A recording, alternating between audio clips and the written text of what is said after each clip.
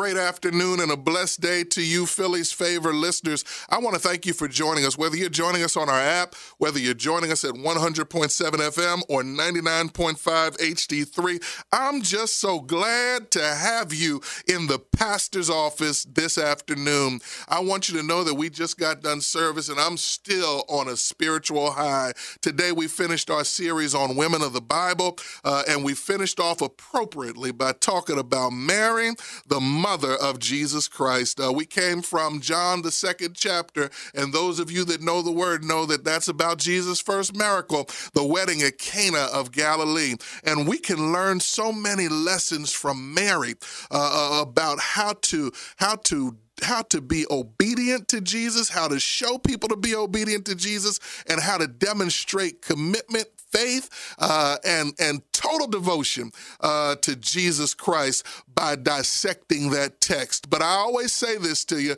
if you want the whole message, go to the Northeast Baptist Church Facebook page, go to the Northeast Baptist Church YouTube page, and you can get the entire message. But today we are here, and I'm excited.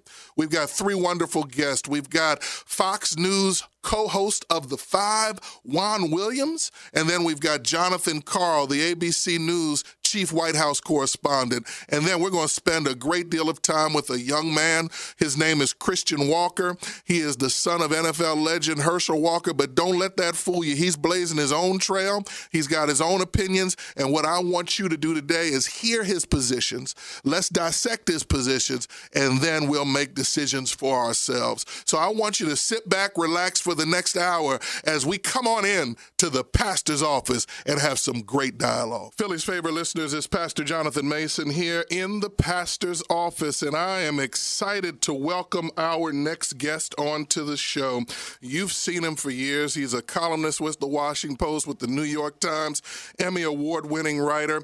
He's a Fox News political analyst, and he is also one of the co-hosts of The Five. It's my pleasure to welcome into the pastor's office so we can put some things on the table, Mr. Juan Williams. Juan, how are you this afternoon? What a joy to be with you, Pastor. Thank you for having me. Listen, I am excited to have you on the program. You are, and I will be very honest with you, you're somebody that I've followed for years, and I've had an opportunity to read some of your books. I read your book on Thurgood Marshall, but look, let me just say thank you, because that's my favorite book that I've written. So thank you. Absolutely, no problem. But I want to draw a comparison though, because many people don't know you wrote the book Eyes on the Prize that covered the civil rights movement, and I've shared with people that today, in my mind, some of the things that we're seeing from Charlottesville to right out there in Portland and everywhere else, it really reminds me of the civil rights movement. As one who wrote a book on that movement and one who's living through what's going on in Trump's America today, what comparisons can you draw between those two generations? It's sad that we have to deal with this, Pastor. I was just thinking as you were asking the question. Wow, because in so many ways we've made progress, but in so many ways it's like we're going backwards. And that's why you're asking me about a book that covers basically 1954 to 1965, the Brown decision to the time that the Voting Rights Act was passed in 1965, and all the tremendous sacrifices people made to have those accomplishments, cemented into American life and law. And yet today what we see is a spike in the kind of hate crimes, the kind of thing that if you look back on Eyes on the Prize, you think about those civil rights workers being killed down south. And today you go and you look, you mentioned Charlottesville, you can see hateful white supremacists killing a woman who was protesting against that kind of bigotry. Or you stop and you think about what's happened. Remember what happened down in that church in South Carolina? When you say, why is it white supremacy is now once again the number one threat in terms of domestic terrorism, according to the FBI. It's not according to Juan Williams or Pastor John. It's not any kind of spin. These are the facts. And it does take you back to that civil rights era. And one other thought, when you think about the passage of the Voting Rights Act, 1965, and you understand how much sacrifice went into just asserting the idea, gaining the assurance that black people would have the right to vote in this country, and you see voter suppression taking place today, voter intimidation, places being told, close your polling place, limit your voting hours, you say, is that possible? How can that be happening in the 21st century? But it's happening. So when you asked the question, it really set me off because I hadn't put it in my mind that way, but you're exactly right. Well, I want you to think about something. I want to kind of stay on this street real quick. When we look at the civil rights movement, when we look at that era that Eyes of the Prize covers, you talk about people who were fearless, like Hosea Williams, like John Lewis, like Ralph Abernathy, and C.T. Vivian, and of course Dr. King. I happen to be a member of Phi Beta Sigma, so I mentioned the Sigmas first. But when I think about today, who are those voices in our community that are standing up?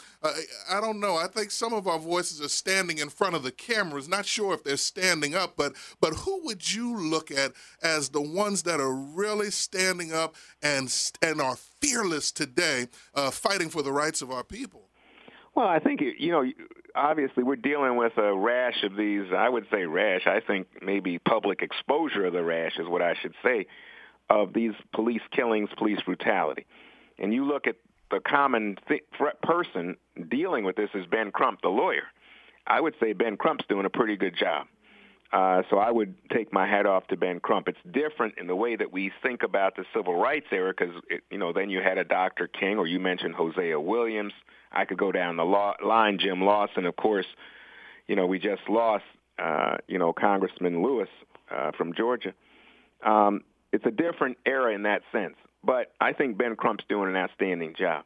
I think that when you look at some of the people who have been willing to stand up and to stand up in a way that puts themselves on the line in terms of these Black Lives Matter marches, again, I think it's incredible. They're multiracial, multi-generational.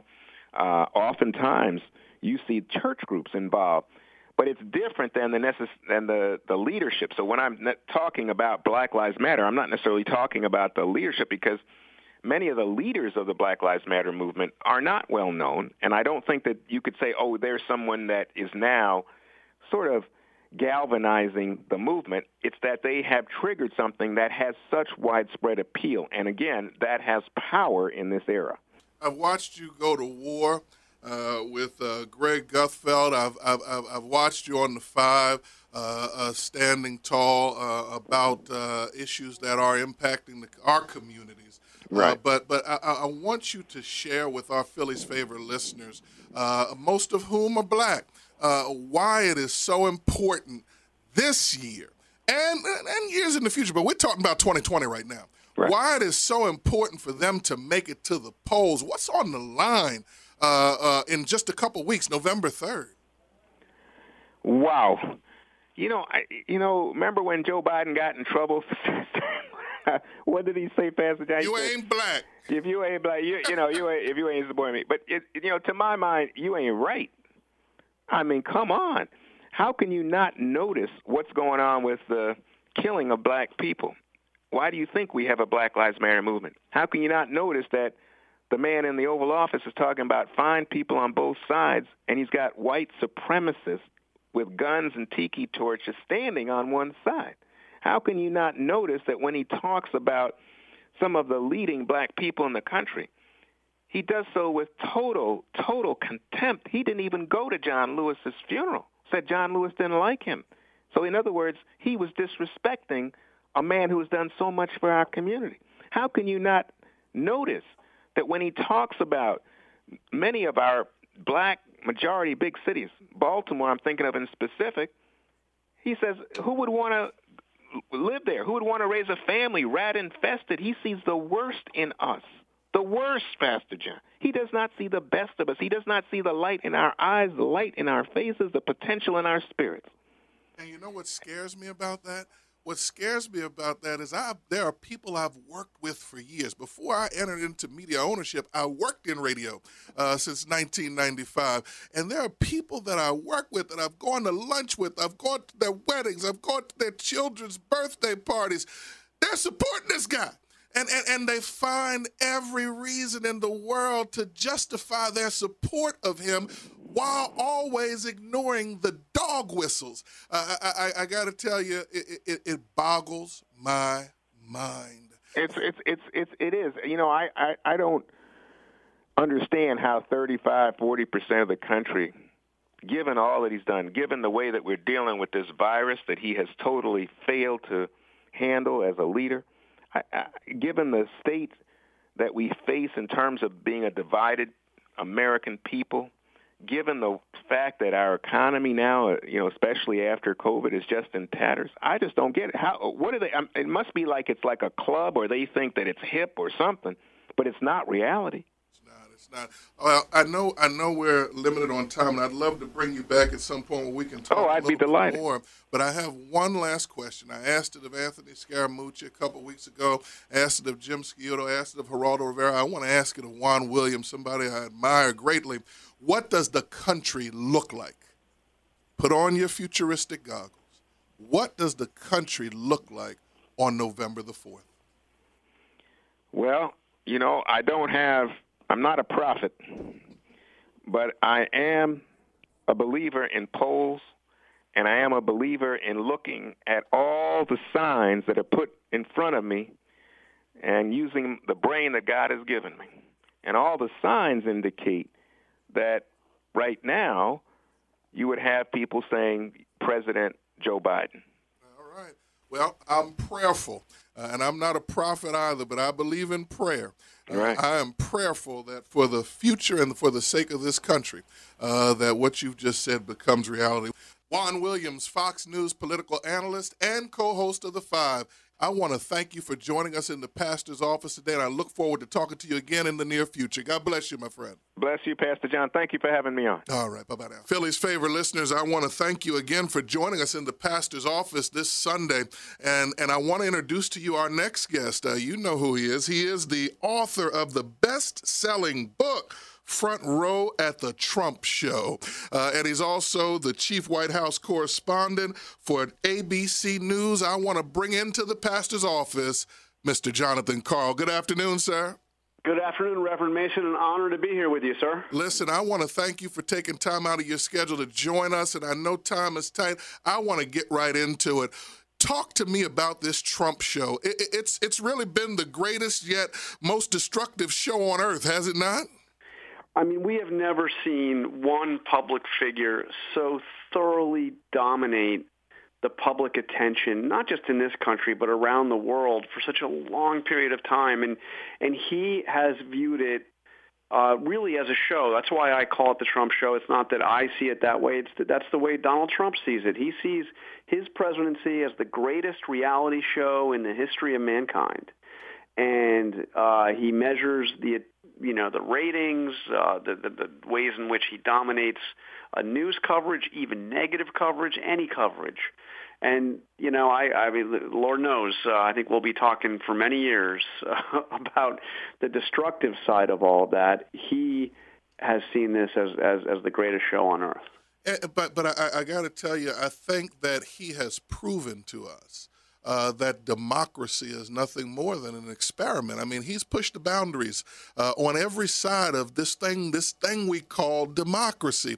What would another 4 years of Trump do to our country, in your opinion? Not really for me to say whether or not we can endure another 4 years of it, but he has pushed the limits of in so many ways. I mean, he's running for re-election right now, and the other day he suggested that Joe Biden shouldn't even be allowed to run. Today, he said that Biden should be in jail. I mean, this is not like a normal political dialogue where two candidates are hashing it out over policy differences. He's really raising fundamental questions about American democracy. I believe we do have strong institutions in this country, and I believe that with these institutions are being tested right now.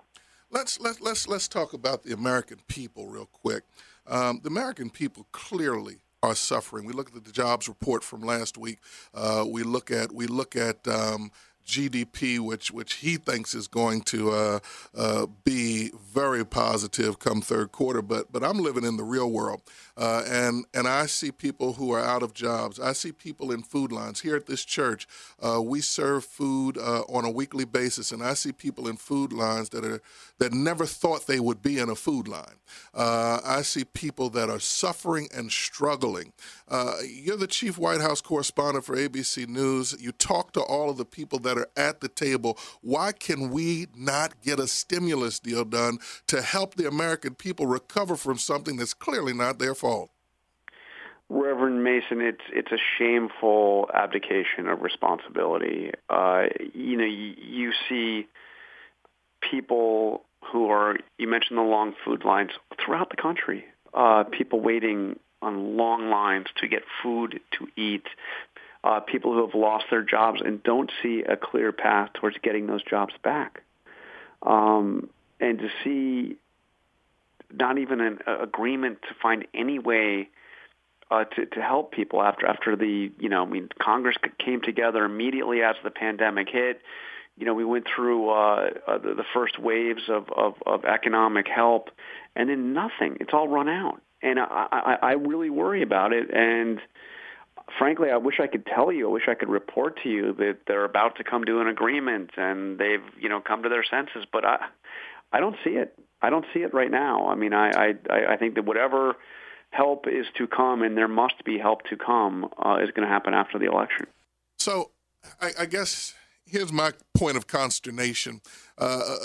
We start talks, then the president says, we're done talking. I'm not going to talk anymore until after I win. And then he says, well, we're going to talk. We're going to go big. And he comes back with $1.8 trillion. As you know, Nancy Pelosi wants $2.2 trillion. You mean to tell me that they can't come to some kind of resolution between those two numbers and give the American people the help they need?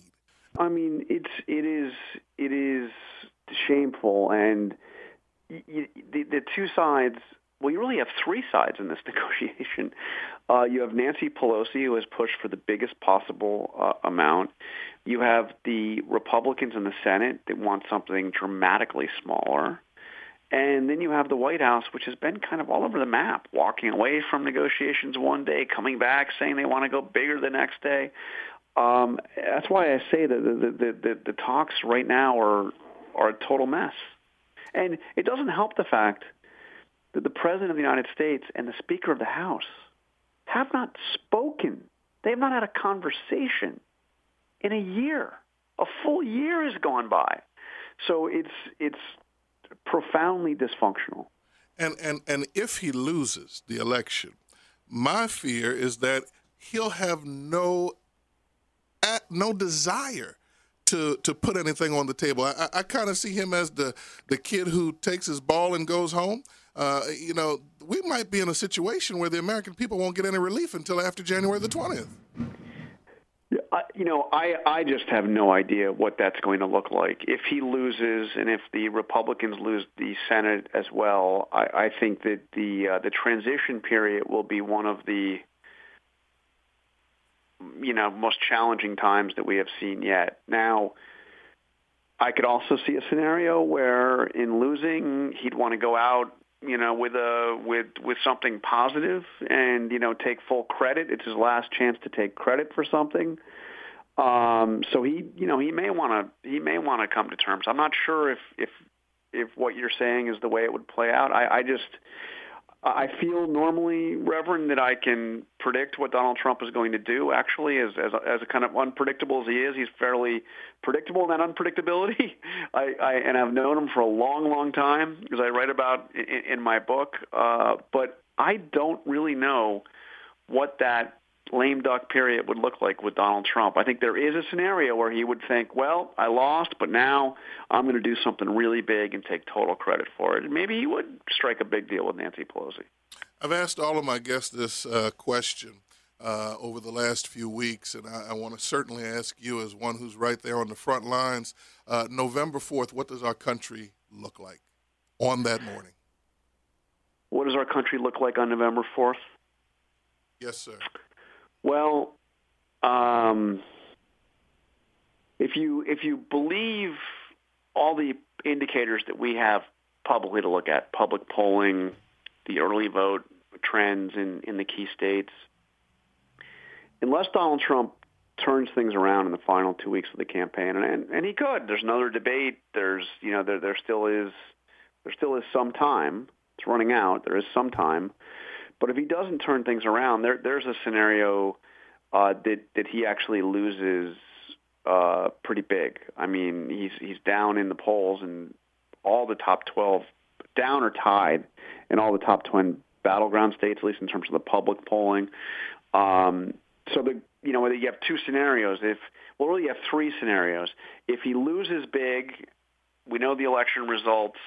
It's November 4th is about beginning that transition. Another scenario is he wins. It'll be narrow. I think that they would concede that if he wins, it's going to be a narrow victory. And then the third scenario is we just don't know because the election's so tight. There's disputes over ballot counting in key battleground states, and we have legal challenges, and we're in a long, drawn-out fight. So I don't know what November 4th looks like, but it's going to depend on what happens on November 3rd. Right.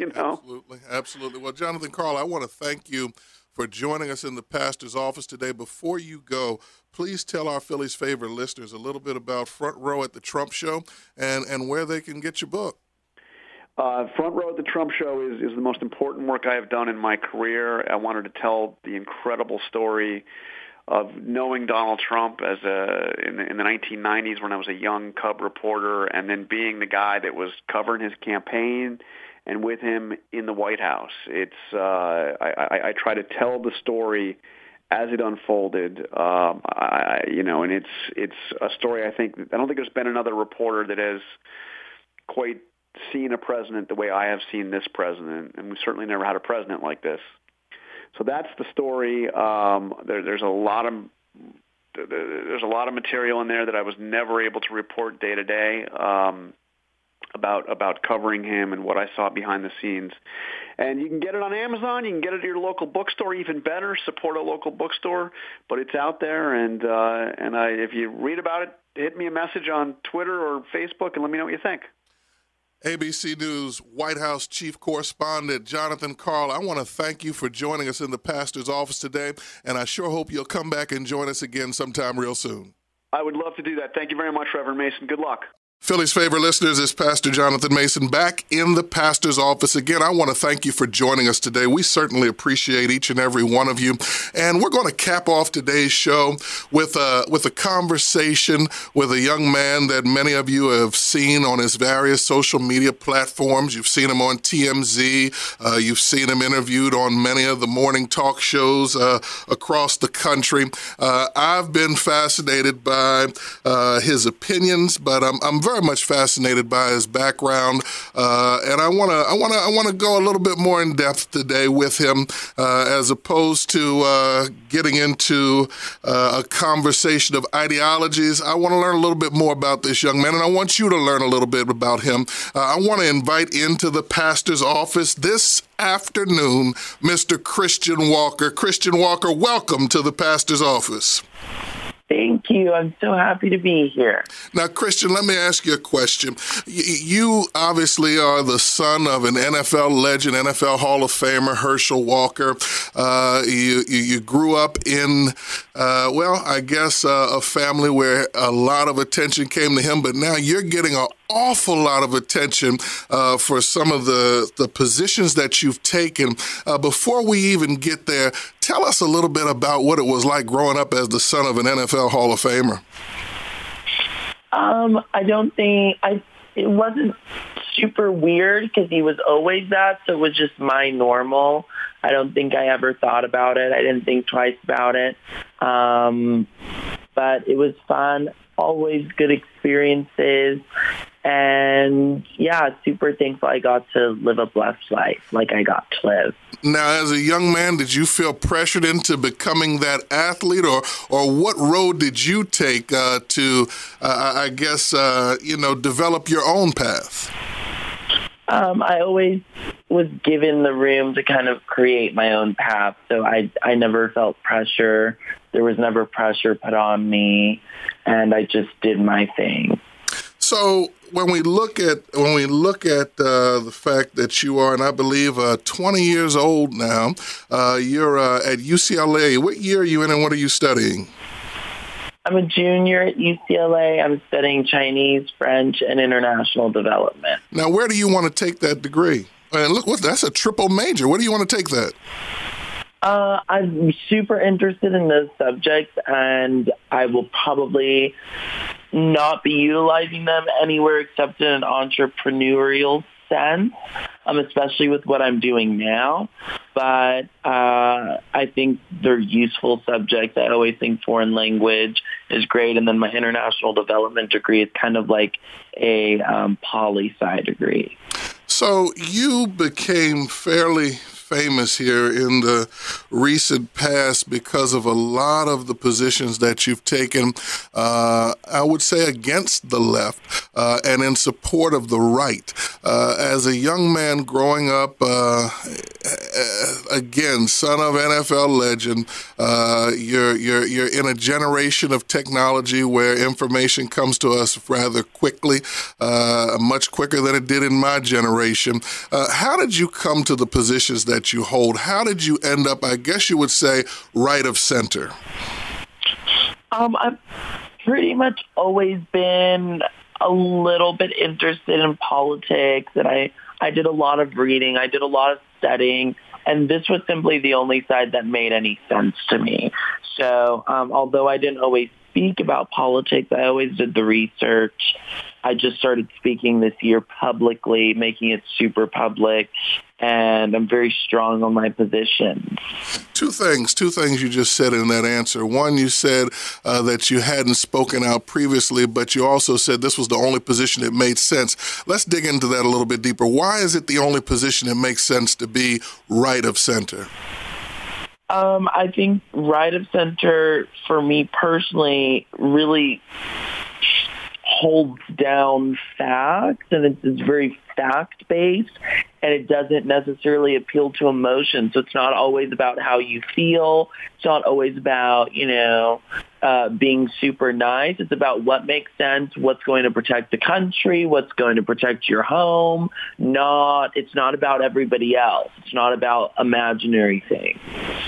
But okay, so I get that, but you say it's fact-based. So is that to say that the positions left of center are not fact-based? Are they more based on emotion, in your opinion?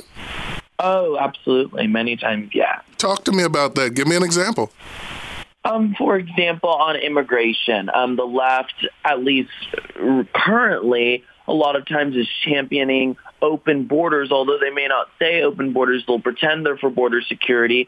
There's a lot of lumping in illegal immigration with legal immigration. There's demonizing the right for wanting strong border security, when at the end of the day, border security is the same thing as having a fence around your house. It's the same thing as locking your doors, having a wall, et cetera, et cetera. So you can sit here and you can cry about, the poor illegal immigrants, but we're always going to have poor people in the world. We're always going to have less fortunate people in the world. Let's take care of American citizens before we take care of people of the world. We're not a global humanitarian program. But is not the United States of America a country built on immigrants and immigration? How is it now that with this president and this administration that immigration has now become, maybe something that we look down upon, something that we in some ways are negative about in this day and age? I mean, our country was built on immigration. We're actually not a country of immigrants. We're a country of settlers. Before European settlers came over and settled the land, America was not a country. It was a piece of land with a bunch of warring tribes on it. And at the end of the day, America takes in more immigrants than any other country in the world. So until anybody wants to have a conversation with Russia, with China, With some other countries, I don't like being demonized or being looked at like we're so big and bad because we want a little security now. When we've been taking in more immigrants than any other country in the world, so we are not a bad guy whatsoever. We're a very nice guy. And at the end of the day, I want to take care of immigrants who got here last year and the year before. I want to take care of citizens of the United States. We just need to turn off the flow for a minute. I think those Irish that came in as a result of the potato famine, I think some of those Hispanics that came in as a result of wars in their country, I think some of the Africans that came in as a result of plagues and other things that went on in their country would probably disagree with you that we're not a country of immigrants, but I digress. Let's think about this for a second. With our president, President Trump, and he is our president until such time as he is either his term expires or he's beaten. His first position when he stepped down from the elevator was that these South American countries send us their worst people. I was talking to a Hispanic this past week who is in support of Trump for another term. And he said, he was talking about MS-13. And I said, really? I said he was blowing a dog whistle that has not yet in any way subsided in our country. Our country is more divided now in terms of race than I've ever seen it in my 48 years. I'm curious if you believe that some of the things that has been said about immigration, some of the things that have been said about race from this administration have helped to bring this divide front and center in our country. I think immigration is one of the top issues facing the country right now. It's changing the country dramatically on so many different fronts. It's destroying middle America. It's driving low wage jobs, their wages down. When you stop the flow of mass immigration, low-wage jobs, their wages are able to rise. It's just basic economics. So I think all this talk of divide and all this talk of, it's caused so much divide, et cetera, we have a problem in the country. So if it's going to take him talking about it in a rough sort of sense to fix the problem, I'm all for it. I don't think it's caused division. I think it's opened up a conversation that needs to be had, and I think that's that. Let's take a look at another one of your positions. I've heard you talk about Breonna Taylor. I've heard you talk about Jacob Blake. I've heard you talk about some of the issues surrounding policing in our communities. You've got to, and I'm not going to say you have to, but can you agree with me that in minority communities, police are looked at as more of a military presence, as more of a negative presence, but in the white and majority communities, they're looked at as partners in the community? When I talk to black women, they love police. So I think that's an absolute lie. Maybe criminal black men, but not black women. Now, what black women are you talking to that love the police? Help me out here. In minority communities, when I talk to black women and I ask, hey, are you for defunding the police? Are you for less of a police presence? They say, absolutely not. We don't want to lose our police. They're our protection. So I don't know where that comes from. I know a lot of criminal black men maybe don't like police, but when I talk to law-abiding citizens, women with kids, non-criminal black men, et cetera, or non-white liberals or non-affluent blacks, I don't find that at all. I think this is crazy. I promised you I wouldn't bring you into the pastor's office and in any way try to change your opinion because I know you are strong in your opinion. I really want our listeners to understand, and I want to understand. As you look back, and I had an opportunity to be able to go to Ferguson after the death of Michael Brown and lead a youth explosion where we brought hundreds of youth together with the police to try to calm the divide. I've had a chance to be in Staten Island after Eric Garner was killed.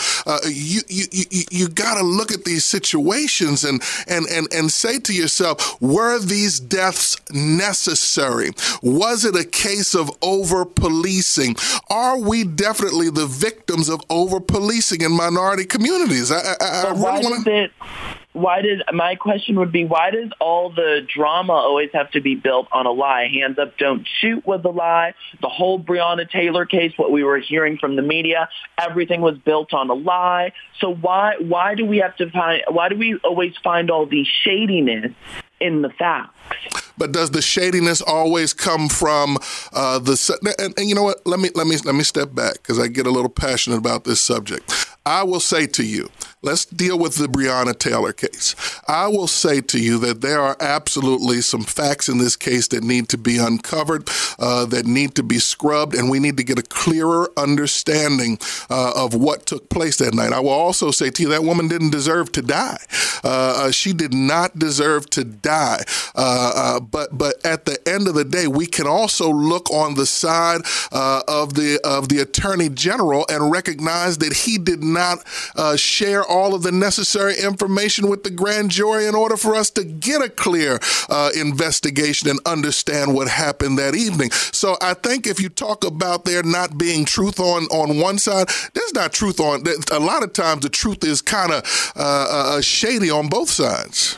But what happened with the Breonna Taylor case, in my opinion, was the mob came up with their own conclusions and then wanted to create facts to fit those conclusions when we have to look at the facts and then create conclusions off the facts. So the Attorney General couldn't go by the mob's rules of the made up story of her sleeping, all these different things.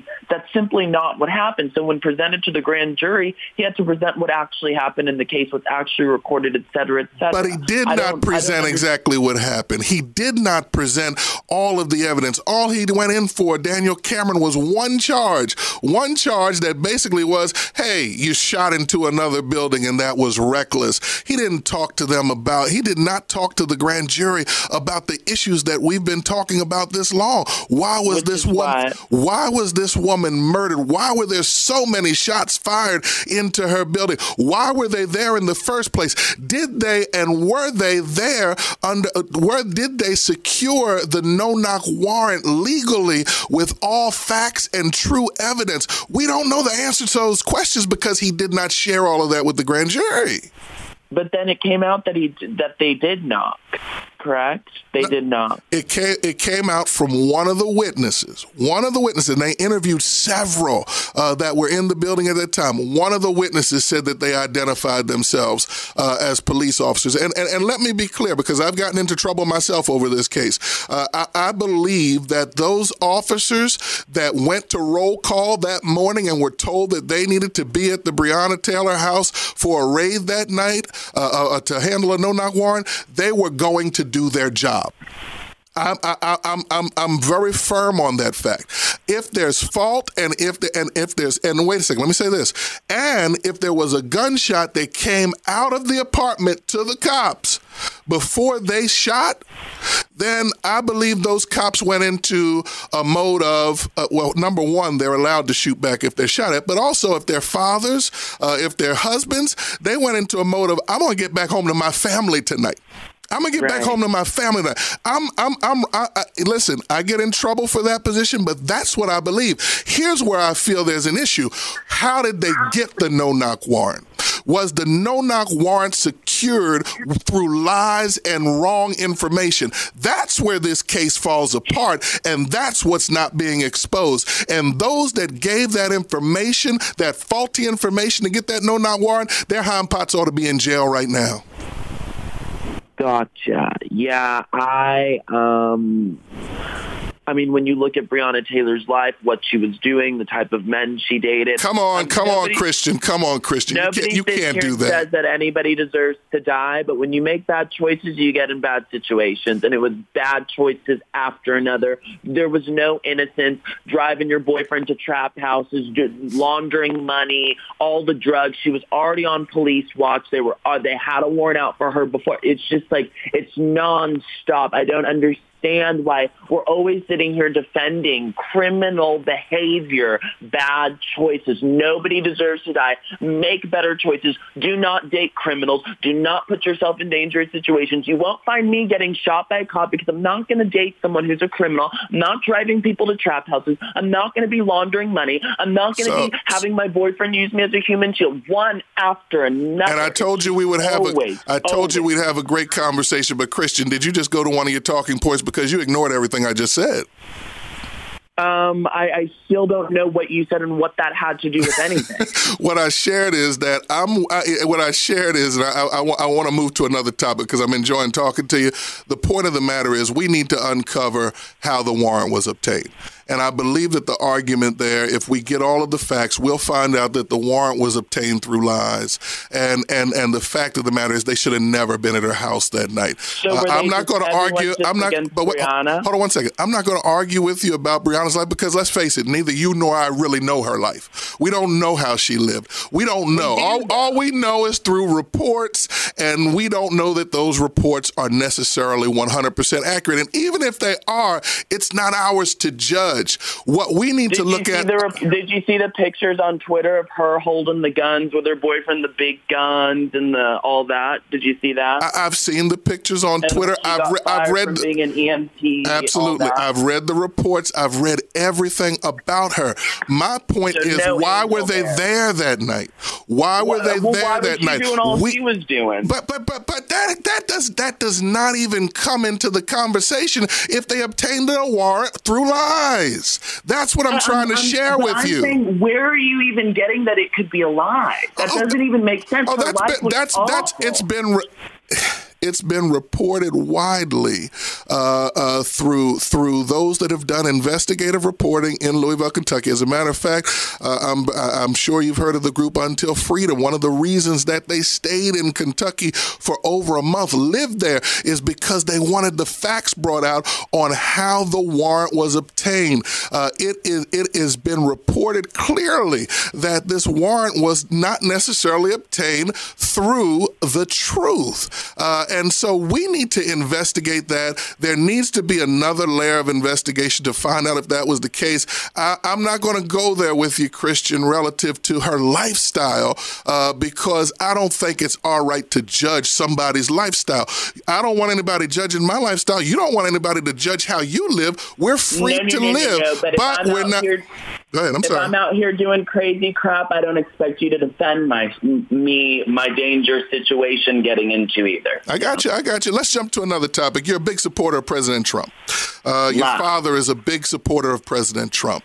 The election is coming quickly. 10 days from now, we will have our official election day. Although all records have been broken as a relative to early voting and mail-in ballots, I think we're going to have an all-time high as relates to turnout for this election. Talk to me very quickly about the benefits of another 4 years of a Trump administration. I mean, it's just never ending. The battle against political correctness, the fight for our free speech, the fight for, keeping our self-autonomy, the value President Trump places on Western civilization and not apologizing that we have a supreme culture in America. And again, culture is not a skin color thing. Our culture in the West is supreme to, let's say, Middle Eastern culture, throwing people off buildings and stoning women. Just the non-apologetic fight for American freedom is where, I could do that forever. So the benefit of another 4 years is that he puts a priority on Western culture. Is that what you're saying to me? That's one thing. That's one thing that's super important to me. It's the battle against political correctness, the fight for our freedom of speech, which was under attack under 8 years of Obama and would have been further under attack had Hillary gotten elected. So that's what's really important to me. His strong stances on immigration, as we kind of discussed, he does not bow down to the mob. He doesn't feel the need to fall on his knees and say BLM. It's just everything. He also, would you agree with me that John Lewis was a civil rights icon? I mean, yeah. Would you agree with me that Elijah Cummings did a wonderful job while he was in Congress? Or I'm just asking your opinion. I mean, no. All right, but no, here's the reason I ask, because one of the things we look at a leader for is to bring the country together and not create division. These two icons have died under his administration. He refused to go to their funerals. He refused to go even see their bodies lie in state at the. What does that matter if you're the leader of a country? You're the leader of a country. Herman Cain died? I do. You know, President Trump, he said he died after going to a Trump rally. When Herman Cain dies or someone on our side dies, y'all make all these excuses. So that's just a bunch of bull crap now. Okay, that's all right. bull. So that's you bull. Okay? It's all right. That's fine. And this whole division and unity crap. I don't see my side running around burning buildings down, breaking into stores, looting, all this BS. So division, unity. We want unity. Let's stop burning buildings down for a terrorist organization that's domestic. Yeah, I think we've got domestic terrorist organizations running rampant in the country, and many of them are far-right extremist groups. It's been. No. But remember, I didn't bring you on to judge your opinion. I want to understand your positions, because all of us have had a chance to watch you and to see you on these various social media platforms, and I just wanted to get a clear understanding, because what I'm hearing is that everything negative lies on the left and everything positive lies on the right. I would tend to say to you that we've all got some issues, and the challenge is that we need people to bring us together to the table to work out our issues, as opposed to having caustic conversation that further divides us. And I believe that this administration further divides us. It's not doing anything to bring us together. No, because the left has gone so far left. I live in LA, a lot of my friends who have always been on the left, classical Democrats of the 80s, of the 90s, of JFK, and they say the left has gone further left. They've left us. The left has left the left.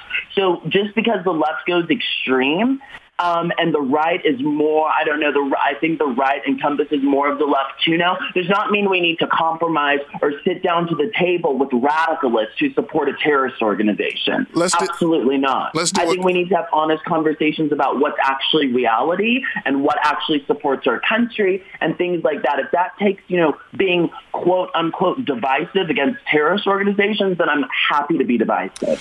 Last point, and again, I want to thank you for joining us. Coronavirus, 8 million plus cases, over 1 million deaths worldwide, 220,000 deaths in the United States of America.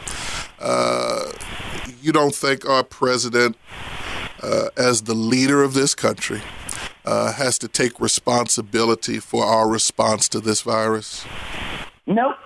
I think China has to take responsibility, and I think the WHO, and I think all these ridiculous hospitals calling COVID deaths, when someone gets hit by a motorcycle and they have a little bit of COVID in them counting that as a COVID death, I think they need to take responsibility.